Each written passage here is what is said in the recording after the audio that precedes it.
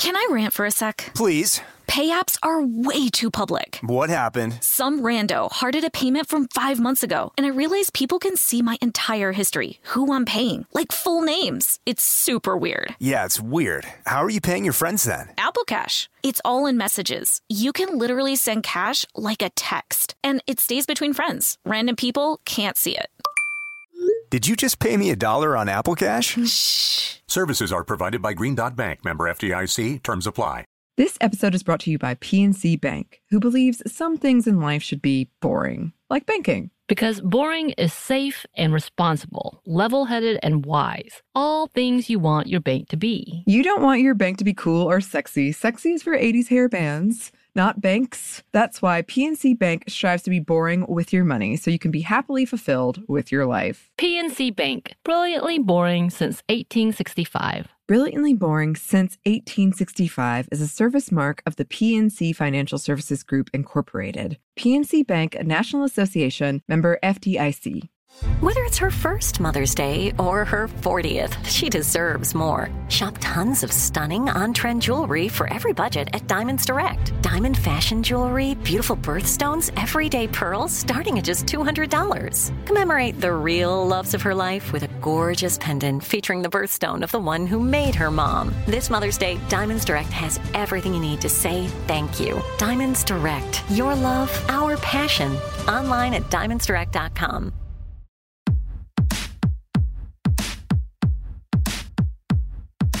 Hey, this is Annie. And Samantha. And welcome to Stuff Mom Never Told You, a production of iHeartRadio.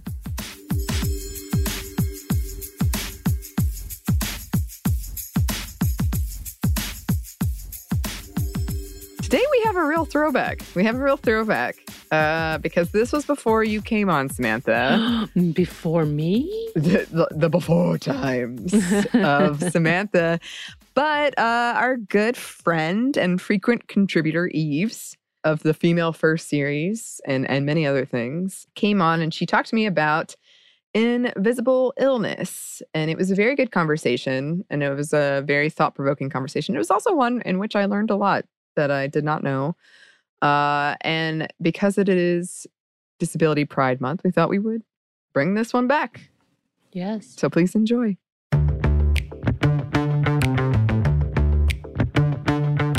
Should like plaster that on our walls. Yes, everyone's got something.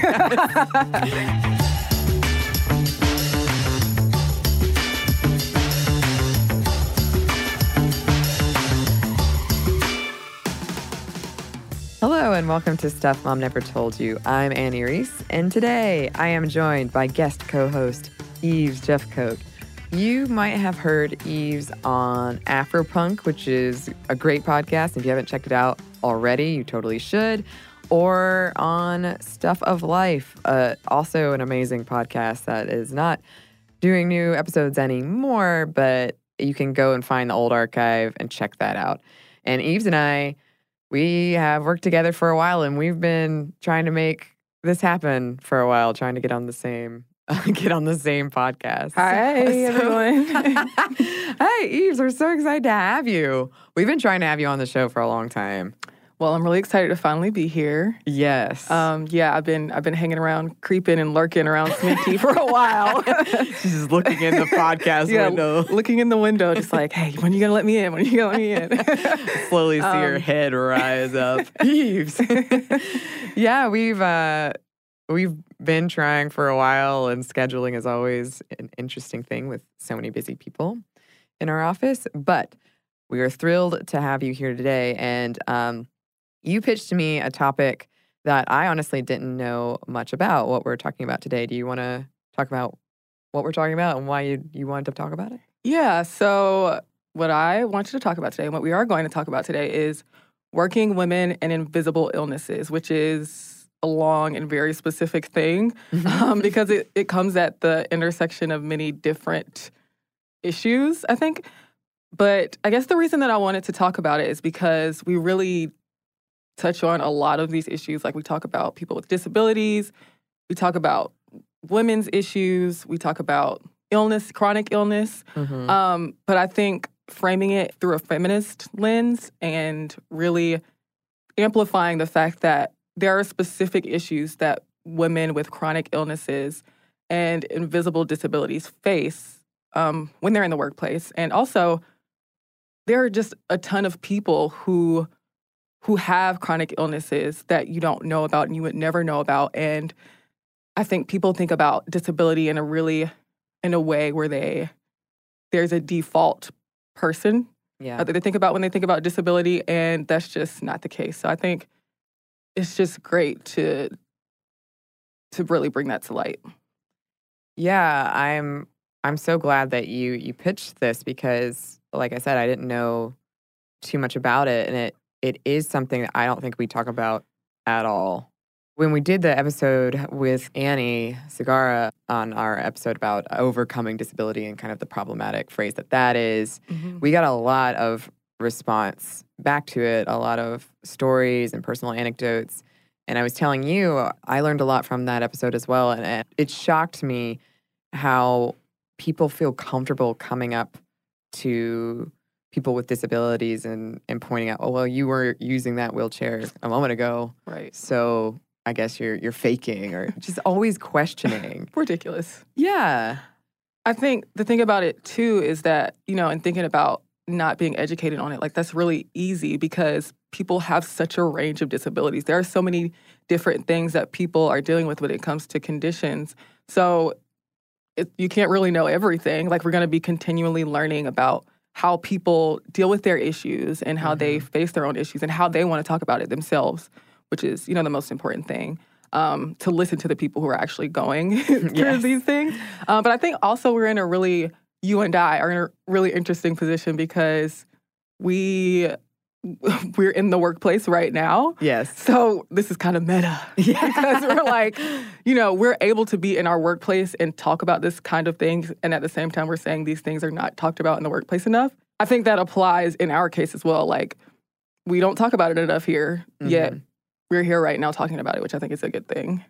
Yeah, I completely agree. And it does tie into a lot of topics that we've discussed before. Emotional labor is a big one. And you turned me on to this, these badges, please offer me a seat badges. Yeah. I've never heard of that or seen that before, but it's a badge that you would wear, I would say probably really helpful on public transportation. It's just a way of indicating that maybe you can't see what I'm dealing with, but I could really use a seat. Right. And I think that's just a really good example of how people deal with their illnesses in a very everyday thing, because I think these badges were in London is where they were instituted. And you don't have to pronounce your illness when you sign up to get the badge or anything like that. So there's nothing like that that's required of a person to get it. And they have these guidelines on how other people should be treated when they're on public transportation. But it's a really good example of how people face these things like every day. Yeah. In moments where it may be very comfortable for you if you're a person who's not affected by your disabilities or you don't have any disabilities that would disrupt the way that you take public transportation. It's a moment where you can say, oh, like, there are people who have different lives than I do. Yeah. And maybe they're not in a wheelchair and they don't need to sit, or maybe they're not elderly and need to sit. But there may be another reason that a person should really have a seat to make the experience of commuting from one place to another, which is such a thing that you should find comfort in. Like, as much as you can. We're in Atlanta, so we know how terrible commutes can be. Yes. Yes. Yeah, so I guess the thing about this topic is that there are so many, it's like a nesting doll of things. So there's this large category of like people with disabilities, and then there's women with disabilities, and then there's women with disabilities in the workplace. And it's this like intersection of identity. So there's like this multiple discrimination that's going on there. So in thinking about women with disabilities in the workplace, you can break it down even further than that to women of color with disabilities in the workplace and queer women with disabilities in the workplace. And so beyond the sexism and the misogyny and the ableism that may happen in the workplace because of those identities, you can also have racism that happens as a part of it. So yeah, there are a ton of challenges, and I know that we won't be able to touch all of them. Yeah. That would be exhaustive. Yeah. So, yeah, I guess the first thing I think of when I think of invisible illness is the term itself. Mm-hmm. So, obviously, like, words should be something that we're thinking of all the time when it comes to issues like this, and it's something that changes all the time. Mm-hmm. So, an invisible illness or disability specifically is something that's a physical, a mental, or a neurological condition that limits a person's movement, senses, or activities, and it's one that's invisible, which means that you can't see it right off the bat. And like, clearly, that's not something that a person with an invisible, quote-unquote, illness or disability would feel themselves because they're the ones who are going through it. So it's something that is, it's an power dynamic because it's really from the perspective of the person who doesn't have the disability or illness. Yeah.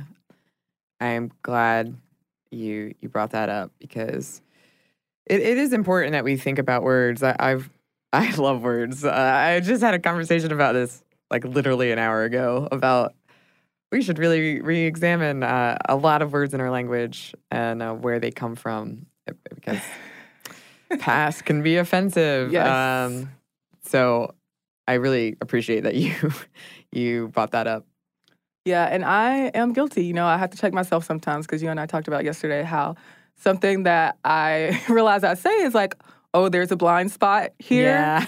It's just like, okay, like words are important. And there's just a range when it comes to like how much a disability affects a person and how it affects their performance and their day-to-day activities. So I think the most important thing is not to assume, but I would say not to assume in the direction where it's like, don't assume that they're not disabled. But I think it's more so okay to assume that a person does have a disability because just the sheer numbers, like a large percentage of people in the world have disabilities. Yeah. According to the CDC, 27 million women in the U.S. have disabilities. And among women, Native Americans, and African Americans, they have the highest percentage of those disabilities. Yeah, and it's like obviously a lot of those people also are in the workplace. Yes. So when we're in the workplace, we're going to need to address these issues to make a more equitable workplace and a workplace that's safer for everybody. Yeah, because isn't that ideal? Isn't that what we want? Yeah. Yeah. And I'll also add that the notion itself of invisible disability can be a little problematic because it operates like under this assumption that the disabled body has to be like hyper visible. Like you have to have disabled on your forehead in red letters or something like that. And it's the responsibility of people with disabilities to declare themselves as such, which is not the case. Yeah. That burden shouldn't be on people with disabilities.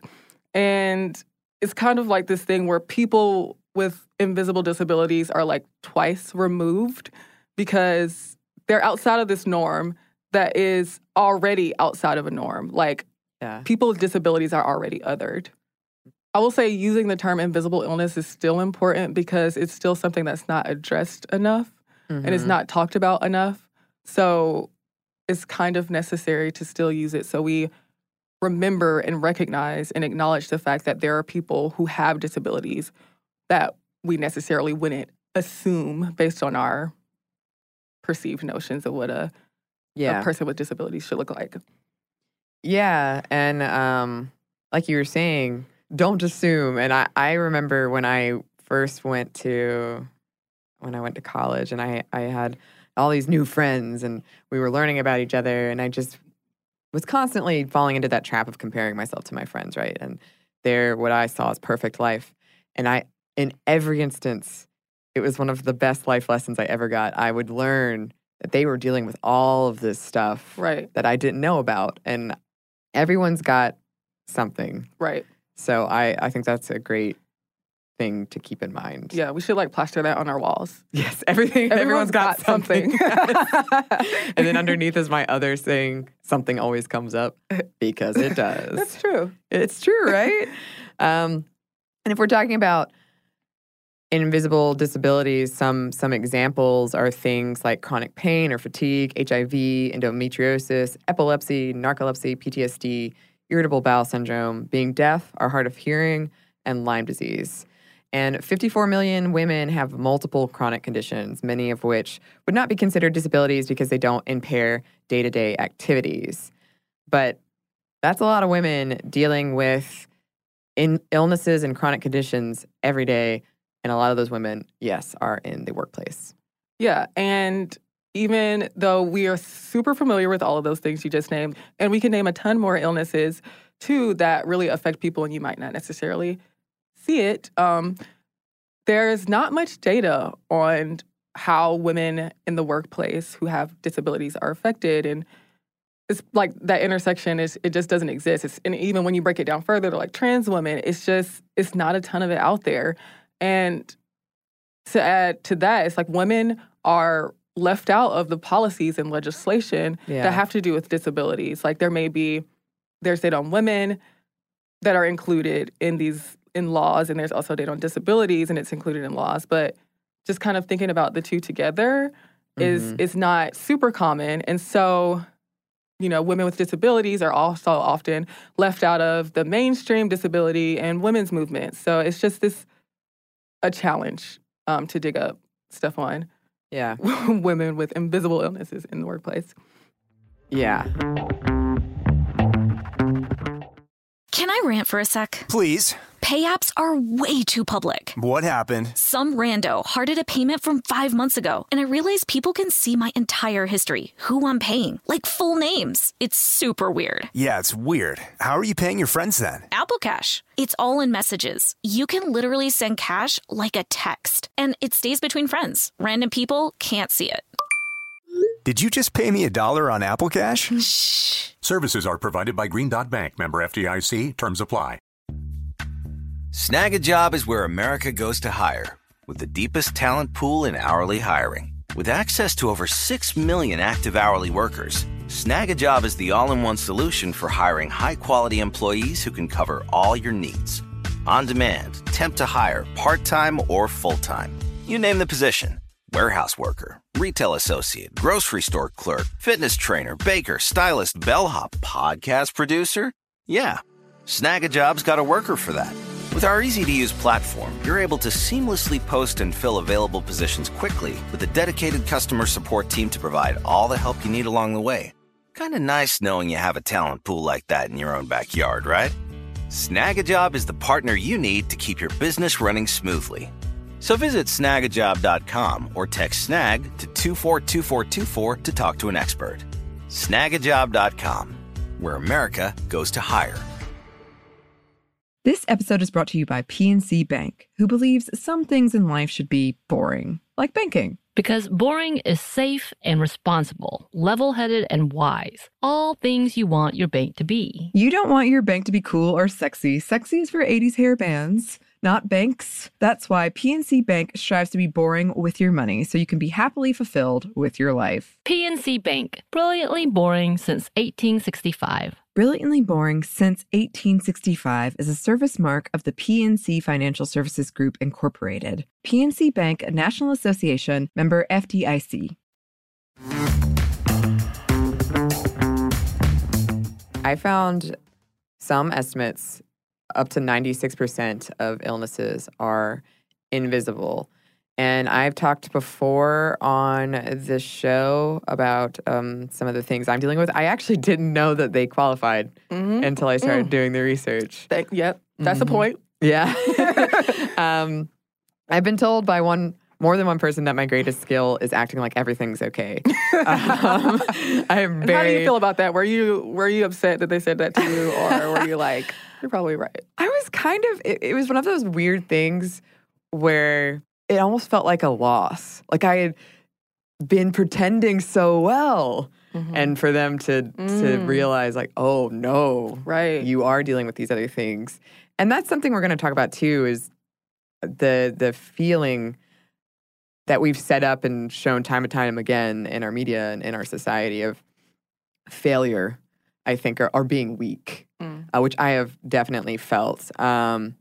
So I have a few, and one I've talked about chronic PTSD on here. I have migraines, which I didn't know. Yep. Chronic fatigue, one super bad year, and an eating disorder that comes and goes. But I feel ashamed when I tell someone I have them, honestly. And I feel like they won't believe me, that they'll think I'm weak or a faker. And I've more than once wished I had some kind of card I could just show someone from a doctor that says, yes. Right. You need to legitimize what you're saying. Right. And I've had, on the other side of that, I've had a doctor tell me, well, you can't be in that much pain because your face is totally fine, or once you're laughing. But I feel like I've been socialized not to show weakness. Also, I laugh generally, and it's like my response to pain. It's a weird thing, but some people do that. I wouldn't say that's weird. It's probably more common than you're making it to be right now. I think so. I think that's a pretty, it's like when you're scared and you laugh after. Yeah. It's just a reaction. And then on the other side of the coin, I've had a doctor tell me to quit being such a baby when I did display signs of distress. What's wrong with being a baby? Anyway, first of all. Right. I like babies. Yeah. You don't like babies? I should have turned it around on him. I like that, Eves. I'm going to remember that. In my house, I've talked about before too, is very much one where you did not complain or whine. And yeah, that story that we see that we talked about in our other episode around disability, the failure of not getting better, because that's seen as like success, right? But that is a very problematic arc and a way to look at things. But it's also just damaging and incorrect. Like, you're not going to get better and better. Or like get through it. Yeah. Like, I feel like that's something a lot of people say when you tell people that you have a condition. Like, oh, you'll get through it, you'll get better. And I can get that, like how that's reassuring. But also the reality is stuff is chronic a lot of the times. And you just have to live your life as you see fit while dealing with the issue. Yeah. And I've definitely seen when I've told people before in the workplace that immediate, like, what does this mean for me? Look, and then the sort of implication, like, aren't you going to get past it? When is the end date for this? How long am I going to have to put up with whatever? We humans are always so worried about time. Yeah. I like how you said that. That makes it sound like you're like a goddess above I time. Like, oh, you mortals with your foolish time constructs.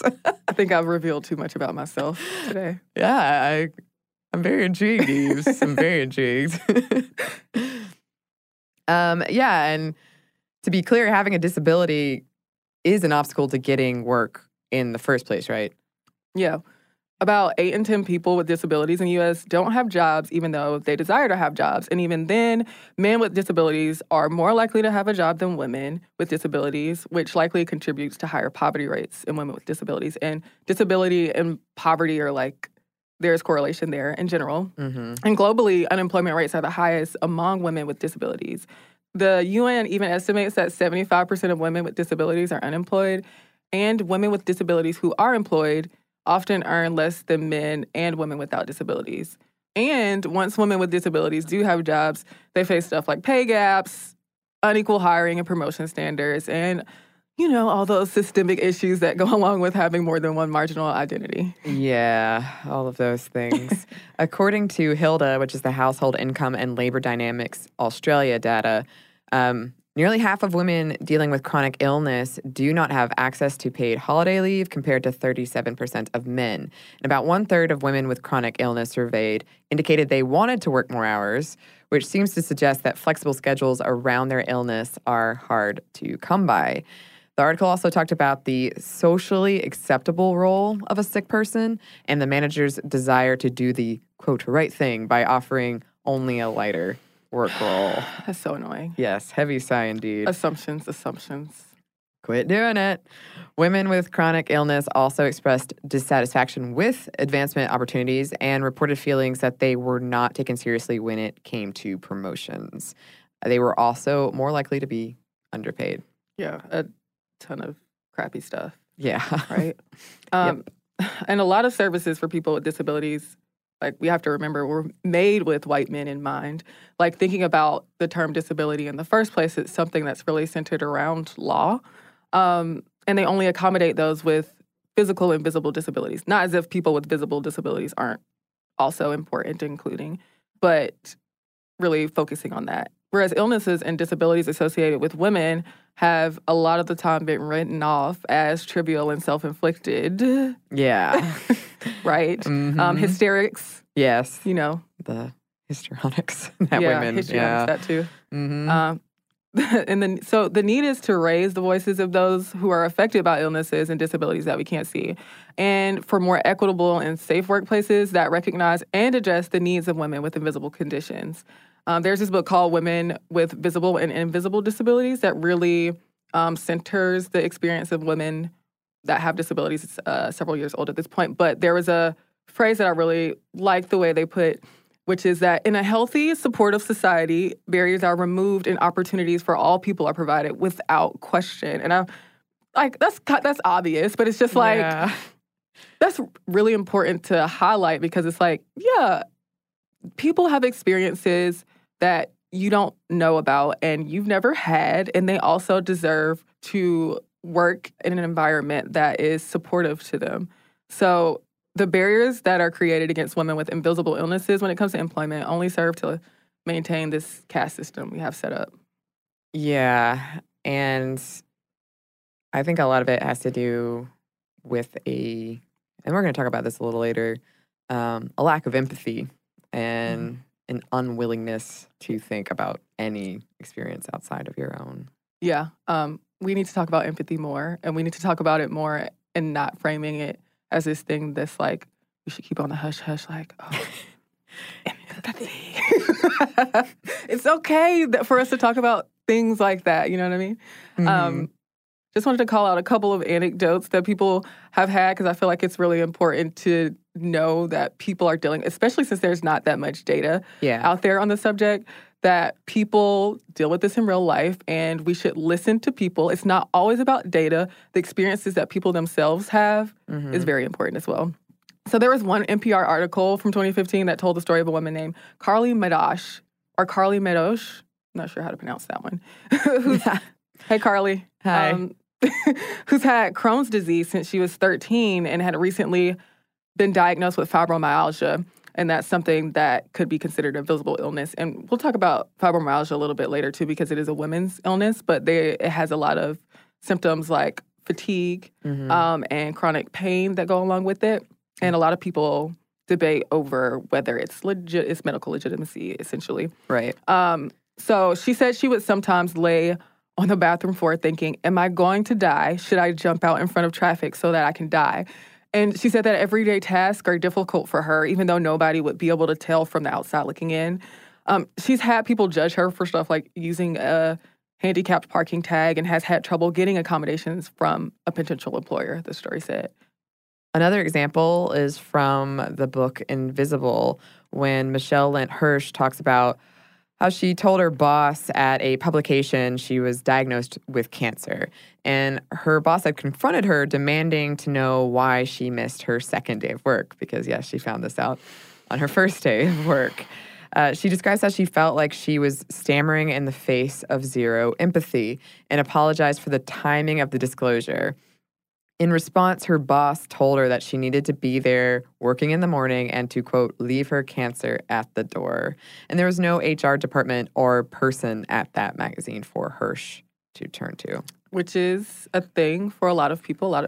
Unlike us, we have an HR department that we can turn to, but a lot of people don't have HR departments at all, or the ones that they do are ineffective or are they're the ones who say things like leave your cancer at the door. Yeah. Yeah, I know personally. So from people. Yes. Not trying to make this, yeah. So I feel like there are a lot of people who have been in situations like the author, like Michelle Lent Hirsch, have been in as well. Yeah, and one thing before we move on to our next example I wanted to include that she touched on in her book a little bit is the strain it puts on relationships. From her book, quote, the woman gets a certain type of health issue. The marriage may be 6 to 10 times more likely to end in divorce. And she uses the example of Newt Gingrich, who has left 2 wives with illness, one with cancer, one with MS. And in my personal experience, I've only reached the point of telling someone in a relationship once about what I was dealing with. And I remember distinctly feeling like I was giving him a weapon to hurt me with. It was a very scary feeling. And I suppose that's what vulnerability is in general. But I felt like I was giving up a card. And if we ever broke up, or even like stayed in a relationship, that it could be weaponized against me. And the work of hiding it from someone you spend so much of your time with, it was exhausting and it hurt our relationship. And it was definitely one of the reasons our relationship ended. So I think that's another thing to talk about too is I remember I've gotten in my dating life, I've become very first date. Look, I'm not looking for this. And I remember when I first started dating this person, I told him in the beginning, there are things that you don't know and that I really struggle with, and they're going to impact our relationship. And he was so optimistic about it, and I don't blame him for it. But there was that sense of, we'll get past it, we'll get over it. And I was just in the back of my head thinking, kind of cynically, no, we won't. Yeah.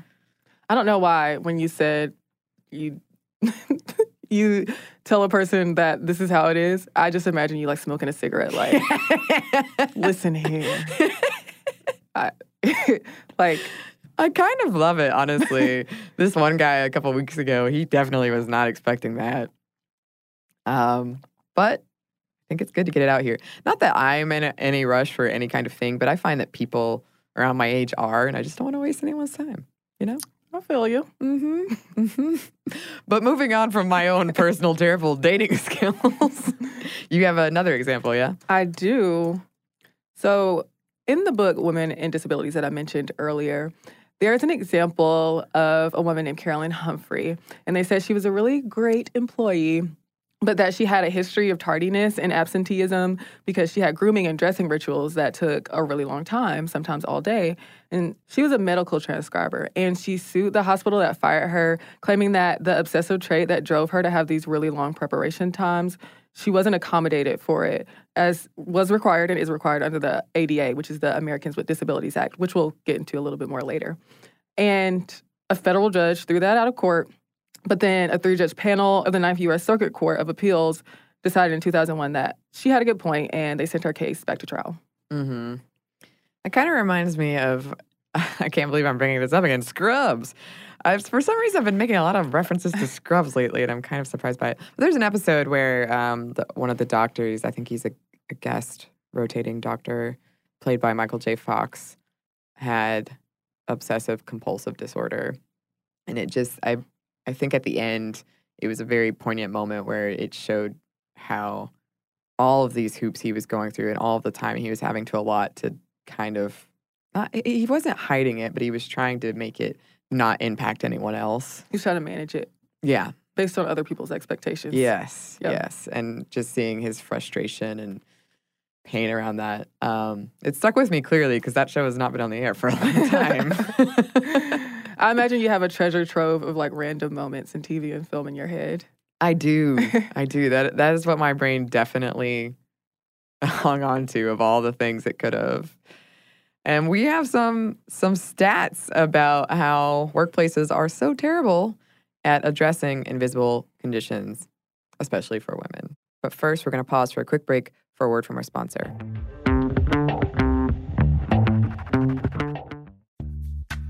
Snag a Job is where America goes to hire, with the deepest talent pool in hourly hiring. With access to over 6 million active hourly workers, Snag a Job is the all-in-one solution for hiring high-quality employees who can cover all your needs.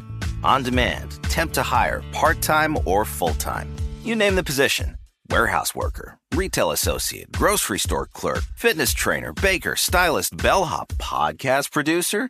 Yeah, Snag a Job's got a worker for that. With our easy-to-use platform, you're able to seamlessly post and fill available positions quickly with a dedicated customer support team to provide all the help you need along the way. Kind of nice knowing you have a talent pool like that in your own backyard, right? Snag a Job is the partner you need to keep your business running smoothly. So visit snagajob.com or text snag to 242424 to talk to an expert. Snagajob.com, where America goes to hire.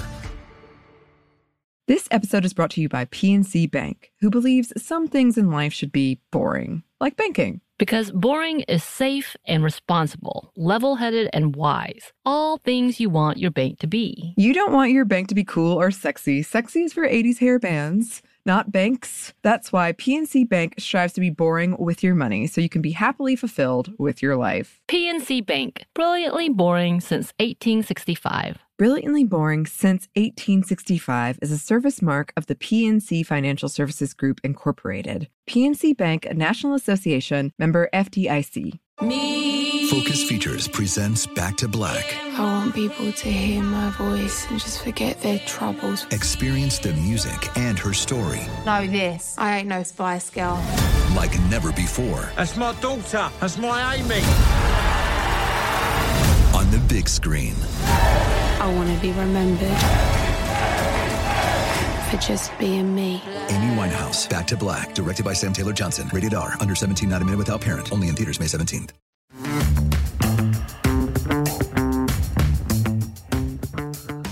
And we're back. Thank you, sponsor. So there was this survey that the Working Mother Research Institute did that showed that employees are pretty crappy when it comes to addressing disabilities that they can't see as opposed to visible ones. And this study was one that broke things down into, oh, this is what happens to women with disabilities and women with invisible illnesses a little bit. Like there was more that, could have been done when specifically thinking about the intersection between women and invisible illnesses. But it found that crappiness starts even before someone is hired, like during the recruiting process. Generally, people with invisibility said they were less likely to have accommodations in place when they started their jobs and were more likely to have their requests for accommodations rejected than people with visible disabilities.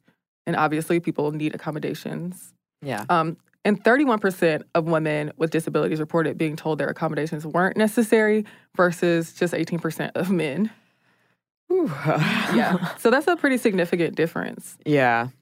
And the survey also found that people with invisible disabilities are most frequently turned down on their requests for flexible work schedules, which you brought up earlier, and schedule modifications and workspace modifications, things that are in a lot of workplaces easy to work with a person on. And as compared to people with visible disabilities, people with invisible disabilities report being less satisfied on the job, having greater difficulty balancing work and personal life demands, and being less optimistic about their ability to advance at work, which you also brought up earlier. Yeah, and we are focusing a lot on the U.S. here, but I do like bringing in data from other countries where we can. So I think it just captures more of the story. And the study I was mentioning earlier showed the same thing in Australia. Right. And I did want to bring up the media because, again, this whole brain. We have started to see more honest portrayals of women with invisible illness in our media. But for a long time, sick, young, attractive women were treated as a narrative device in a story about men learning to really live life. Get out there and appreciate it. Because obviously all things are in service to men, right? Yes. And I haven't seen most of those movies, but I knew exactly what particular genre they were talking about when I read about that. And according to a 2015 report, only 2.4% of films featured a character with disabilities across the board, which is very low and unrepresentative. Yeah.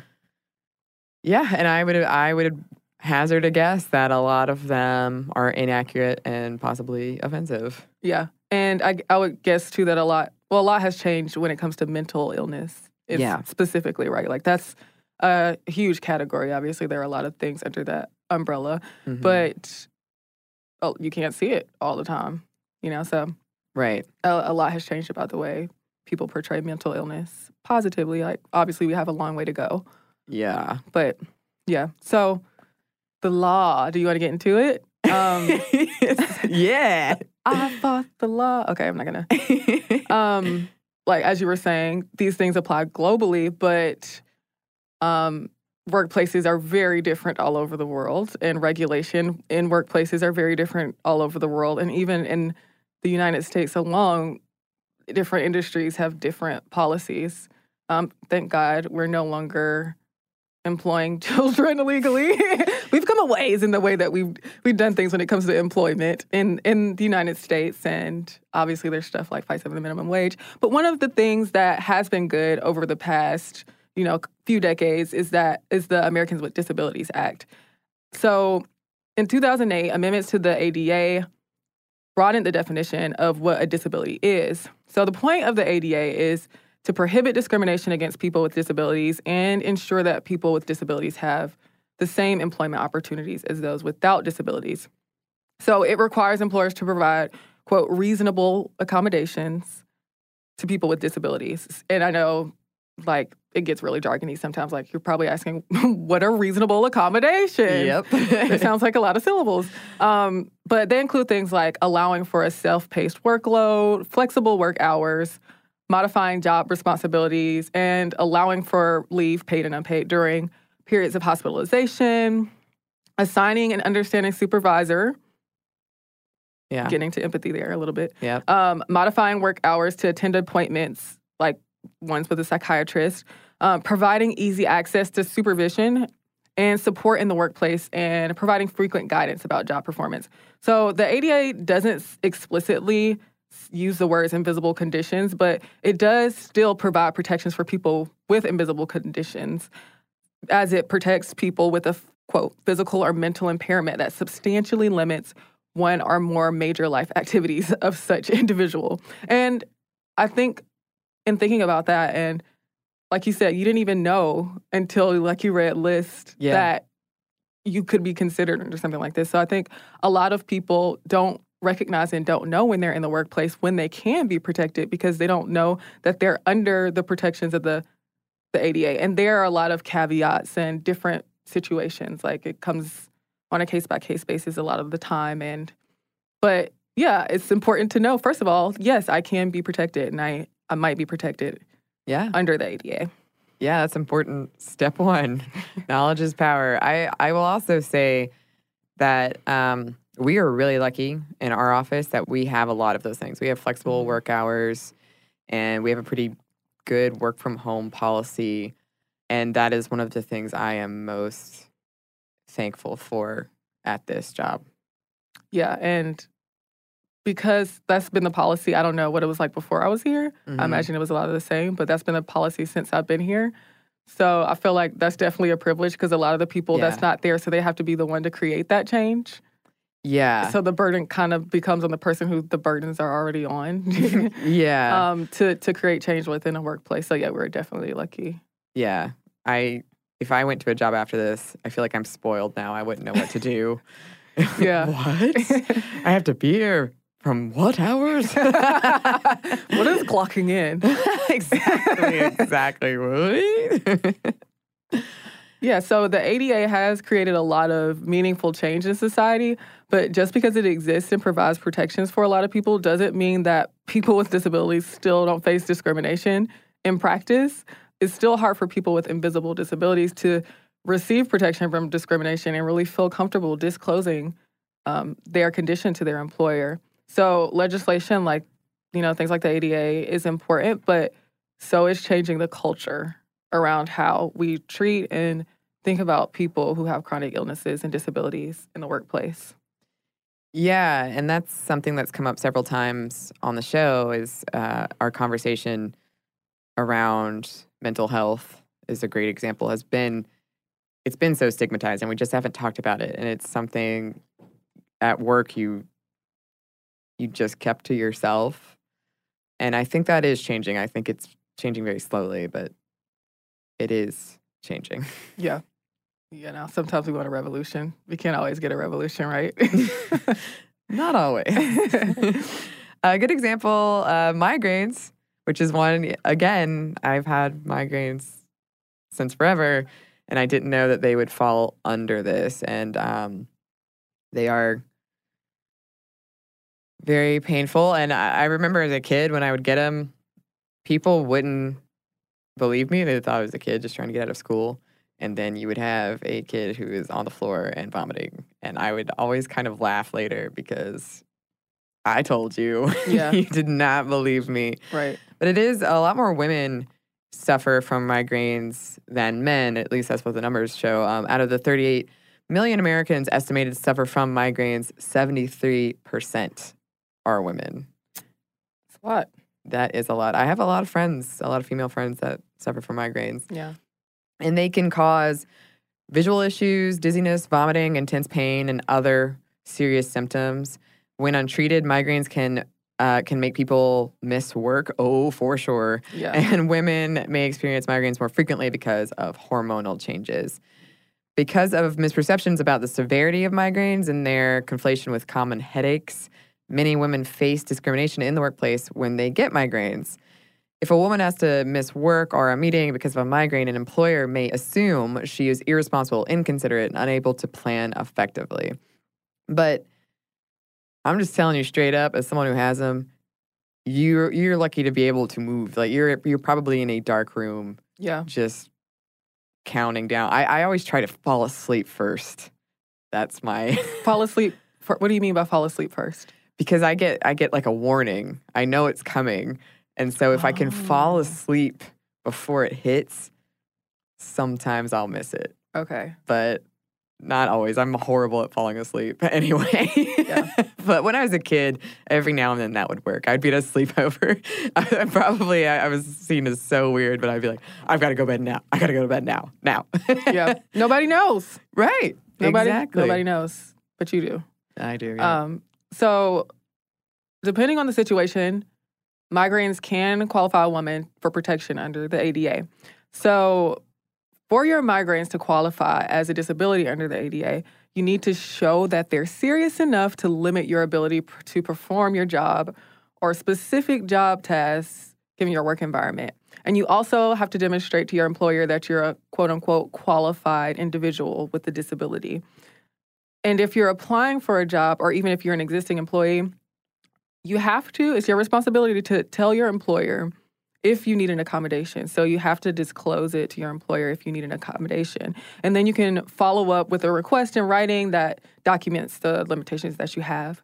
That said, like we said earlier, like just because the ADA exists doesn't mean things don't happen in practice. Your employer can still let you go. They can still fire you even when you're protected under the ADA for different reasons. Mm-hmm. And they can refuse your request for an accommodation as well under certain circumstances. So if your request is denied for reasons that weren't explained, for unknown reasons, you can file what they call a discrimination charge with the U.S. Equal Employment Opportunity Commission, or the EEOC, or with your state's enforcement agency. So if they dismiss the charge, you can continue on that process and file a lawsuit. So like I said earlier, like a lot of people don't even know they're protected under the ADA in the first place, or don't think about it. So that's step one in like trying to fight any sort of discrimination against women that has to do with invisible illness in the workplace.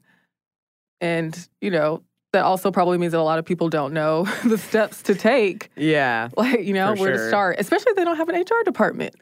Yeah. So, yeah, I think it's kind of important to just get that out there. I agree. And I know that this sounds daunting and stressful, but it is something that I think is worth pursuing. It's really, we've touched before on how when you're not believed and you see your story like delegitimized and invalidated on a public stage or just with people that you know, how that can be damaging for you.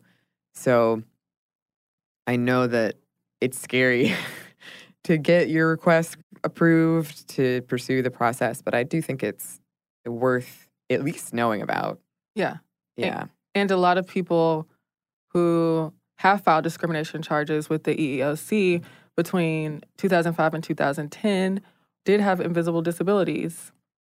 So the most commonly cited conditions in those charges that were filed were invisible disabilities, according to the analysis that researchers did at Cornell University's Employment and Disability Institute. So there is hope. There's hope. I mean, we can call it that. Yeah, I don't know. I don't mean to be cynical. Yeah, there are protections for us. Mm-hmm. A lot of people are using them already, so I hope that gives people who feel unprotected at work a little bit of hope too. Yeah. So on what you were saying just now about it being daunting, a huge conversation in thinking about women and invisible illness in the workplace is disclosure. Yeah. So, as I said, you have to disclose your illness or your disability if you want to receive accommodations in the workplace. And that's not an easy task all the time, especially as a woman. No. Right? Yeah. So if people don't disclose their disabilities at work, it could affect their performance. This is based on data. And their colleagues may assume it's a matter of that person's competence. So that burden of concealing a disability really creates strain in social and work situations that might negatively affect the health and well-being of a person. And in contrast, studies have shown that disclosure relieves the strain of hiding the condition, which we talked about earlier, like how much labor that is, and increases the likelihood that the person will find and develop a social support network with others who might have similar conditions or experiences. Yeah, and I talked about in our episode on CPTSD how having that conversation, I didn't have the strength to have that conversation. And I think, I'm almost 100% positive that my boss at the time would have totally been on board. She would have been a really great, helpful, supportive system for me. She would have worked to make things easier for me.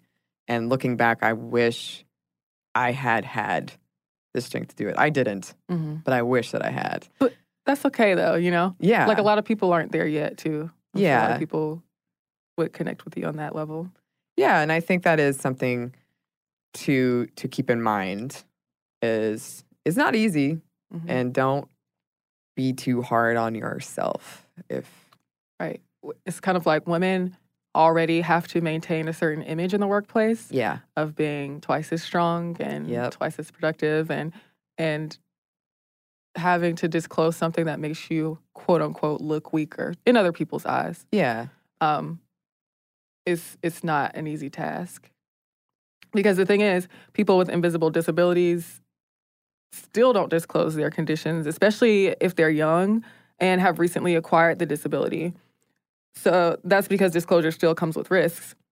And disclosing could harm your competitiveness and workplace relationships. So in that survey that we talked about earlier, the Working Mother survey, 52% of people with invisible illnesses said they were comfortable discussing their disability with HR or coworkers. So that's a lot of people who still don't feel comfortable with it.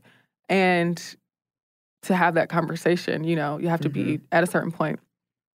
That's because they still may face prejudice or negative judgment for others. Like, if you think about something like mental illness, like there's still a lot of stigma around mental illness, just thinking about the way we speak about it, just our lax language and saying, you know, terms that really, you know, using them willy-nilly, essentially. Sure. Just, we know that general culture around mental illness isn't accepting. So, also disclosure can raise questions about whether a disability is, quote unquote, legitimate. Yep. So, in addition to dealing with the stigma that's associated with having a disability, people with invisible disabilities risk being viewed as someone who's falsely seeking like some sort of like gain out of telling people that they have an issue. Like, we want to be pitied or have special treatment or something like that. So other people in the workplace can call them complainers, hypochondriacs, attention seekers, and which can cause even more distress on a person who was already dealing with some sort of condition or illness in the first place. Yeah. And even employees with disabilities may be monitored more closely than others or harassed. Yeah. Which is ridiculous. Absolutely. I don't understand that urge people feel to have you prove to them that you're not trying to fake and, I don't know, get some kind of special treatment. That, to me, doesn't make any sense. I feel like, in general, people really think you should do a lot of work just to live your life. Like, why would I go through all the trouble of pretending to have a disability? Like, I have issues. I already have issues I have to deal with. Why would I make this up? Right? It doesn't make sense. No. It's illogical. And like you were saying, something that I found, a common thread I found in this research is when people disclose, they do feel that they have to work harder to show, like, see, I can still do my work. And to your point, women already have that. Yeah. So it's like compounded. Double indemnity. I don't know if that's the right word. Yes, but I think we all understand where you're coming from. So when women specifically deal with the symptoms of invisible illnesses at work, like frequently being late to work because your OCD meant it took you longer time to prepare, like we talked about earlier, or maybe going to the bathroom often, or maybe needing something like a text reader, they face these gender stereotypes of women being lazy or being incompetent or being unprofessional. So they may turn to like bias avoidance, which is trying to avoid all of those stigmas. So they'll just grin and bear it because they're afraid their needs will be perceived as weaknesses and they may lose their jobs. So that's one thing that in the research, it seems like a lot of women are afraid of is losing their jobs, and a lot of job markets are precarious, so it makes a lot of sense. And the job is probably the thing in the first place that's able to help them afford treatment for the condition they get. So just think of all the pressure like disclosing puts on a woman because of that. It feels like this double-edged sword, like you're damned if you do and you're damned if you don't. Yeah, it's like a weird, never-ending, the snake eating the tail Ouroboros. cycle. Yes, thank you. Thank you. You're welcome. Because like you were saying when it was all meta at the beginning of not talking about it in the workplace, but we're talking about it in the workplace, it's we need to have these conversations more, but you can't blame people for not having the conversations more. Right. Yeah. It's not the job of the people to institute these types of changes in the workplace. So there are a ton of conditions that disproportionately affect young women specifically, like autoimmune diseases, and millennials, which is like 18 to 36 at the time of this survey. I know it changes all the time and different people say different things. But I think specifically in this research are the largest generation in the U.S. workforce. So a lot of working women are bound to have disabilities, yet people still disbelieve young women who have health issues based on assumptions that young women should be healthy. So that can really make disclosure feel kind of like pointless. So even doctors, like you brought up earlier, even doctors disbelieve women who say they're sick when they can't see or explain the issue. So there's a Bitch Media article in which the author, Kate Horowitz, describes going to the doctor after she felt weak, fatigued, and dizzy and hot with headaches for a while. And her doctor, a dude, told her she had conversion disorder and that she had a traumatic event in her childhood that she converted into performing the illness, like she was making it up. So she didn't find out that she had hypermobile Ehlers-Danlos syndrome until 6 years later when she was in grad school. And this story, I know a lot of women have it, but I can totally relate to it because I've been through that same situation where a doctor really discounted something that was real that was going on in my life. So when I was in college, I went to the emergency room when I had a panic attack, but it was like it happened at the same time that I really felt like I couldn't breathe. And so I was telling the doctor, I feel like I can't breathe, like there's something going on. And after waiting a really long time in the ER, which I will break from this a bit to say that women spend more time than men, they wait more time than men when they go to the ER. Which goes back to this idea of thinking women's pain isn't as serious. But so, I saw the doctor and my mom was there with me, I think. And the doctor said, after no test, essentially, is anything going on in your life right now? It's probably just anxiety.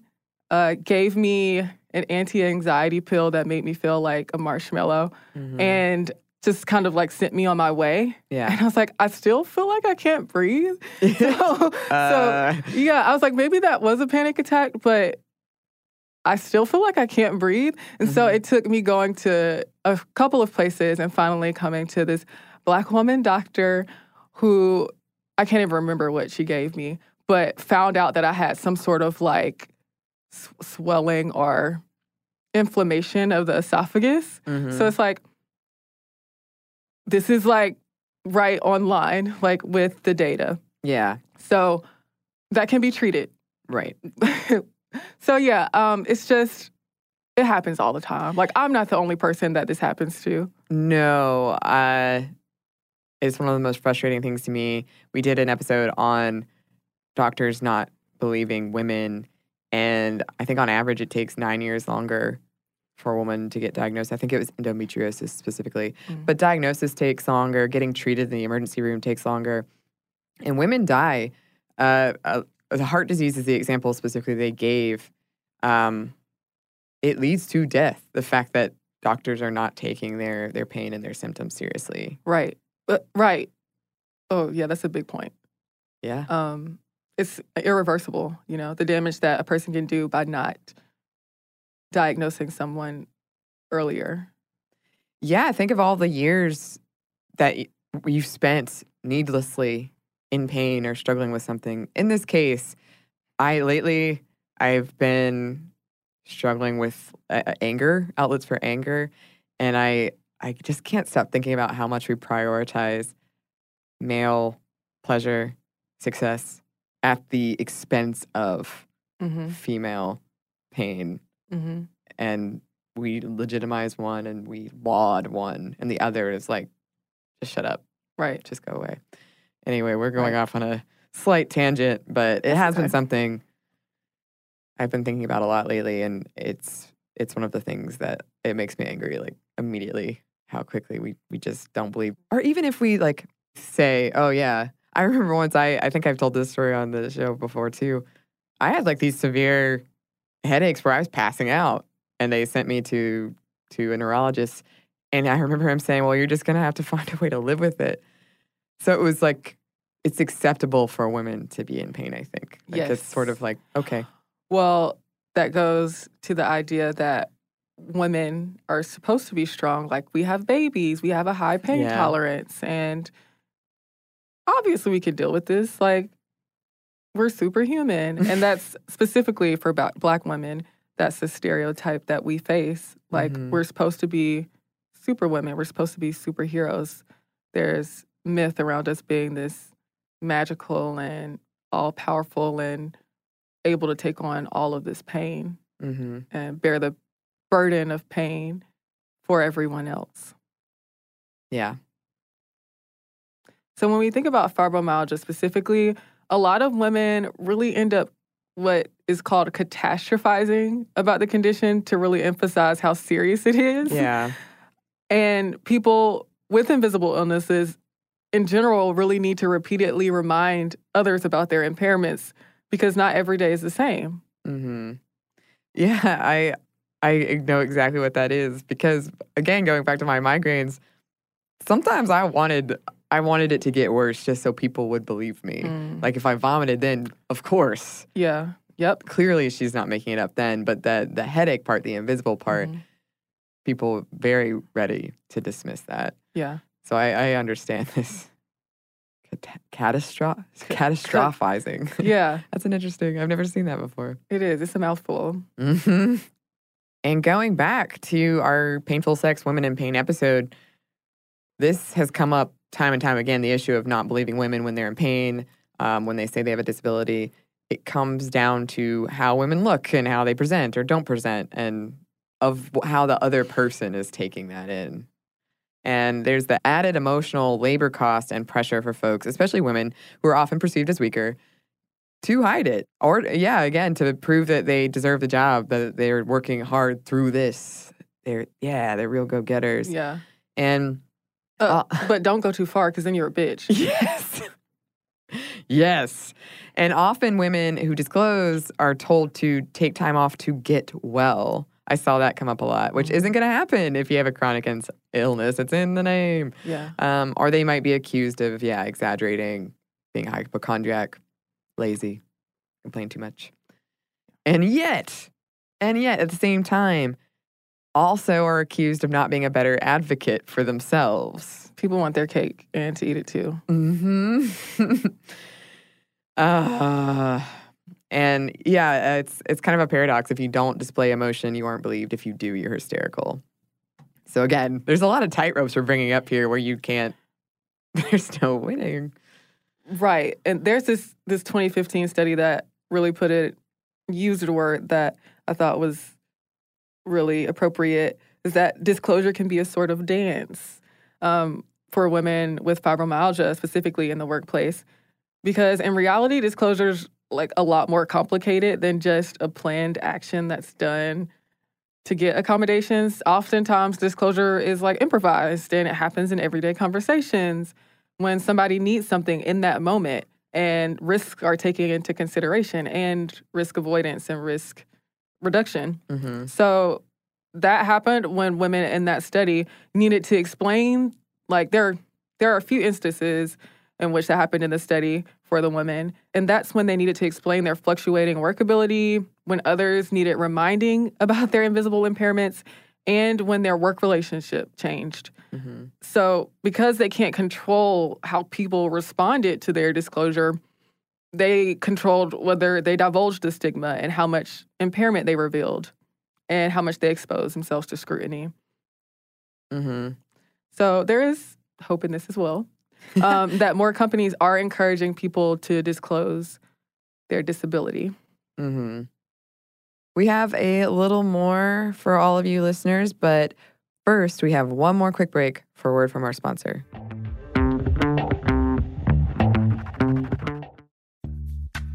Snag a Job is where America goes to hire, with the deepest talent pool in hourly hiring. With access to over 6 million active hourly workers, Snag a Job is the all-in-one solution for hiring high-quality employees who can cover all your needs. On demand, temp to hire, part-time or full-time. You name the position. Warehouse worker, retail associate, grocery store clerk, fitness trainer, baker, stylist, bellhop, podcast producer. Yeah, Snag a Job's got a worker for that. With our easy-to-use platform, you're able to seamlessly post and fill available positions quickly with a dedicated customer support team to provide all the help you need along the way. Kind of nice knowing you have a talent pool like that in your own backyard, right? Snag a Job is the partner you need to keep your business running smoothly. So visit snagajob.com or text snag to 242424 to talk to an expert. Snagajob.com, where America goes to hire. This episode is brought to you by PNC Bank, who believes some things in life should be boring, like banking. Because boring is safe and responsible, level-headed and wise. All things you want your bank to be. You don't want your bank to be cool or sexy. Sexy is for 80s hair bands, not banks. That's why PNC Bank strives to be boring with your money so you can be happily fulfilled with your life. PNC Bank, brilliantly boring since 1865. Brilliantly Boring Since 1865 is a service mark of the PNC Financial Services Group, Incorporated. PNC Bank, a National Association, member FDIC. Focus Features presents Back to Black. I want people to hear my voice and just forget their troubles. Experience the music and her story Know this, I ain't no Spice Girl. like never before. That's my daughter. That's my Amy. On the big screen. I want to be remembered for just being me. Amy Winehouse, Back to Black, directed by Sam Taylor Johnson. Rated R, under 17, not a minute without parent. Only in theaters May 17th.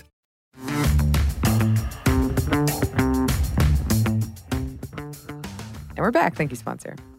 So something that really comes up in thinking about this conversation of invisible illnesses and disabilities in the workplace is this idea of privilege or passing, that like having an invisible illness can sometimes function as passing as someone without disabilities. So some ways of passing can include not disclosing certain information about yourself, or like avoiding having adaptive and assistive aids like canes or walkers or wheelchairs, or like only telling a few people about your illness or disability.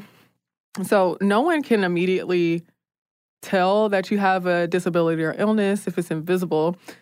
So you don't often have to face the same stigma or judgment and problematic actions that people with readily visible disabilities do. So that functions as a sort of privilege. But on the other hand, no one can tell immediately that you have a disability or illness. So they may think that the condition can't be that bad if it even exists at all. Mm-hmm. So it can kind of feel like people with invisible disabilities fit in with neither people with disabilities nor people without disabilities, which can feel kind of alienating sometimes. And passing, quote unquote passing, can enforce structures that say a person must be able-bodied to be treated well. Yeah. And it's not always a choice, though. And when it is a choice, it's just that. Because a lot of the time, passing can be a protective strategy. And other times, people are passed on. Like, it's other people who assume that a person doesn't have the disability. Right. In an article on the Feminists with Disabilities for a Way Forward blog, an author describes the guilt of passing. Quote, sometimes I don't feel quite real or as though I'm cheating, an intruder in someone else's identity. With regard to being disabled, this has some nasty consequences. In the past, I've gotten needs met either because I can't bear to out myself or because someone doesn't quite think I'm truthful. Passing doesn't mean I'm not struggling to remain standing while we're talking. I struggle with passing and being passed. Sometimes I try and do it to feel safer, never safe, and lose my integrity. Sometimes I am passed, and it's a mix of delight and a loss and a damage. Whatever I do, it's never enough. I'm never enough. I just found that quote so impactful just because it's really complicated. Like, it's complex. And that struggle is a struggle in everyday life for people with invisible disabilities. And it's a struggle in the workplace as well as an extension of that. So it goes back to the idea of disclosure. Like, you're already facing these issues that you just spoke about. And on top of that, you're a woman, so you just have to deal with a lot of things. And this is something that I feel guilty about all the time, too, because I have MS or multiple sclerosis, and it doesn't always present itself in everybody. It really varies wildly from person to person how it presents. Mm-hmm. And it's also like a progressive disease. So you can be a certain way at one point in your life and invisible, and be visible because you're using an assistive aid at another point in your life. And I feel because I'm at a place where you can't tell at all in certain situations, it sometimes has flare-ups. Mm-hmm. So in that case, it can become visible.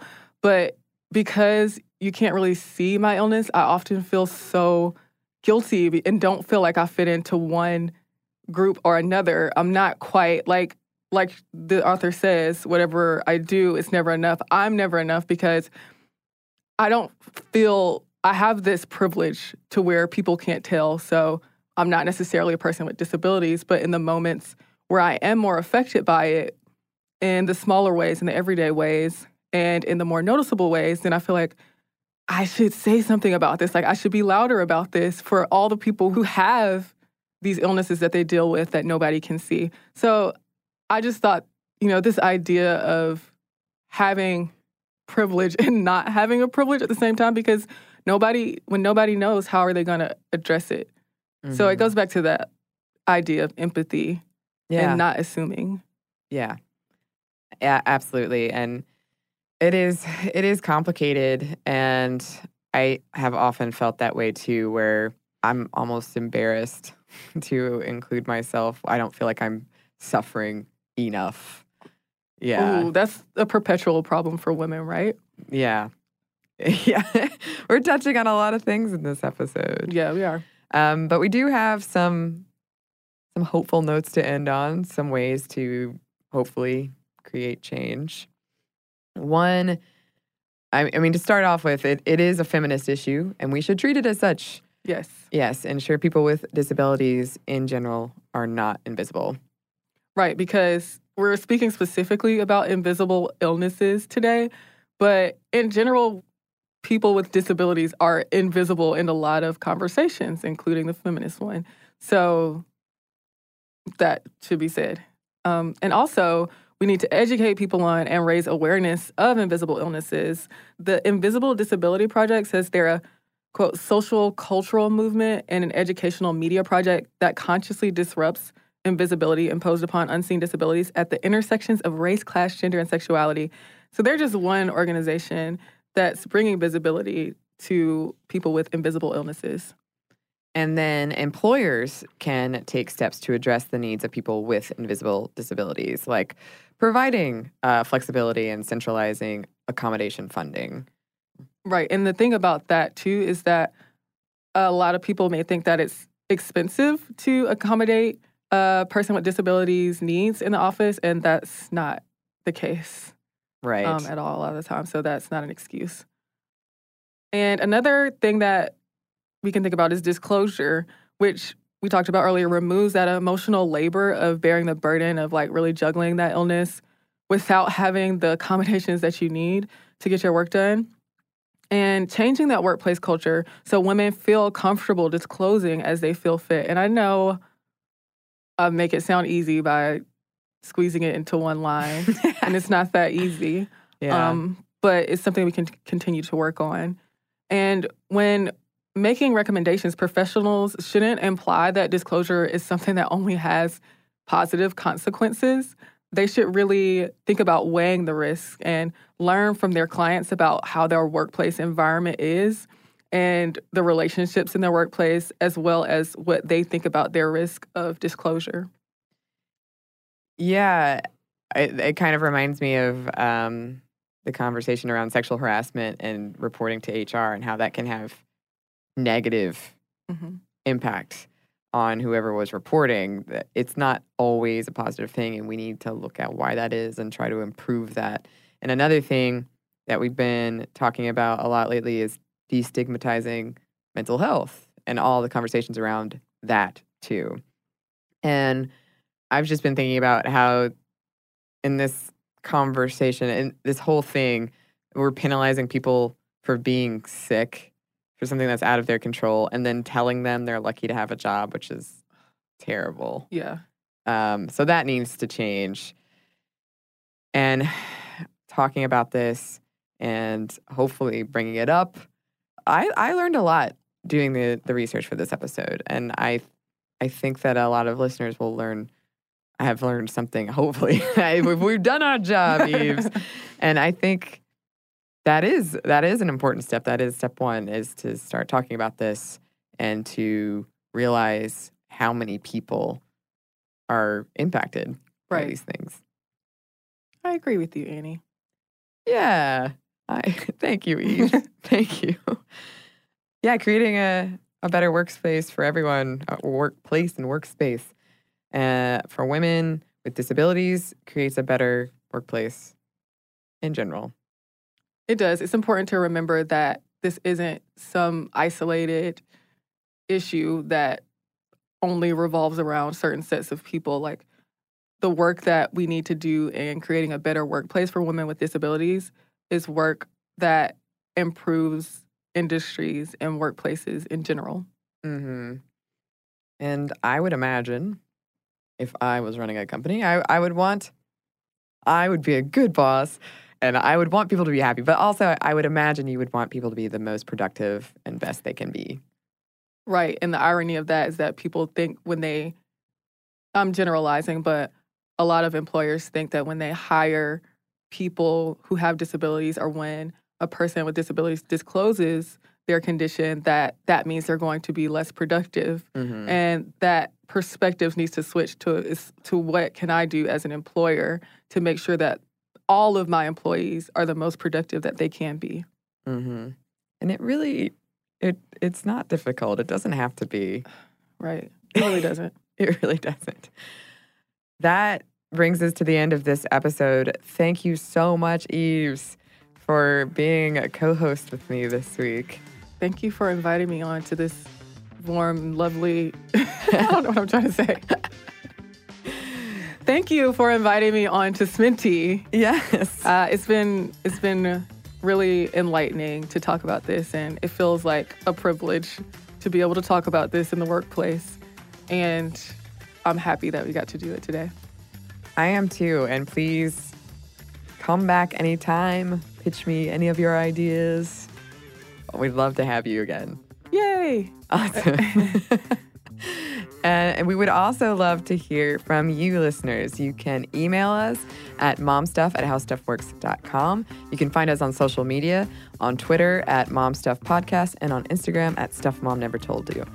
Thanks to you for listening, and thanks as always to our producer, Andrew Howard.